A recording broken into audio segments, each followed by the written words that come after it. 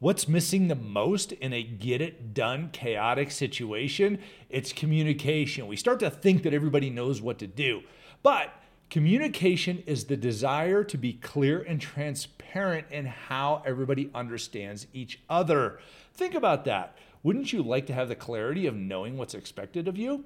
Effective communication is crucial for setting expectations, providing feedback, and resolving conflicts. And the number one reason why conflicts occur is because lack of communication. Communication is imperative for leaders in this day and age. How well are you communicating, and how consistently are you communicating? That's your quick win for the day.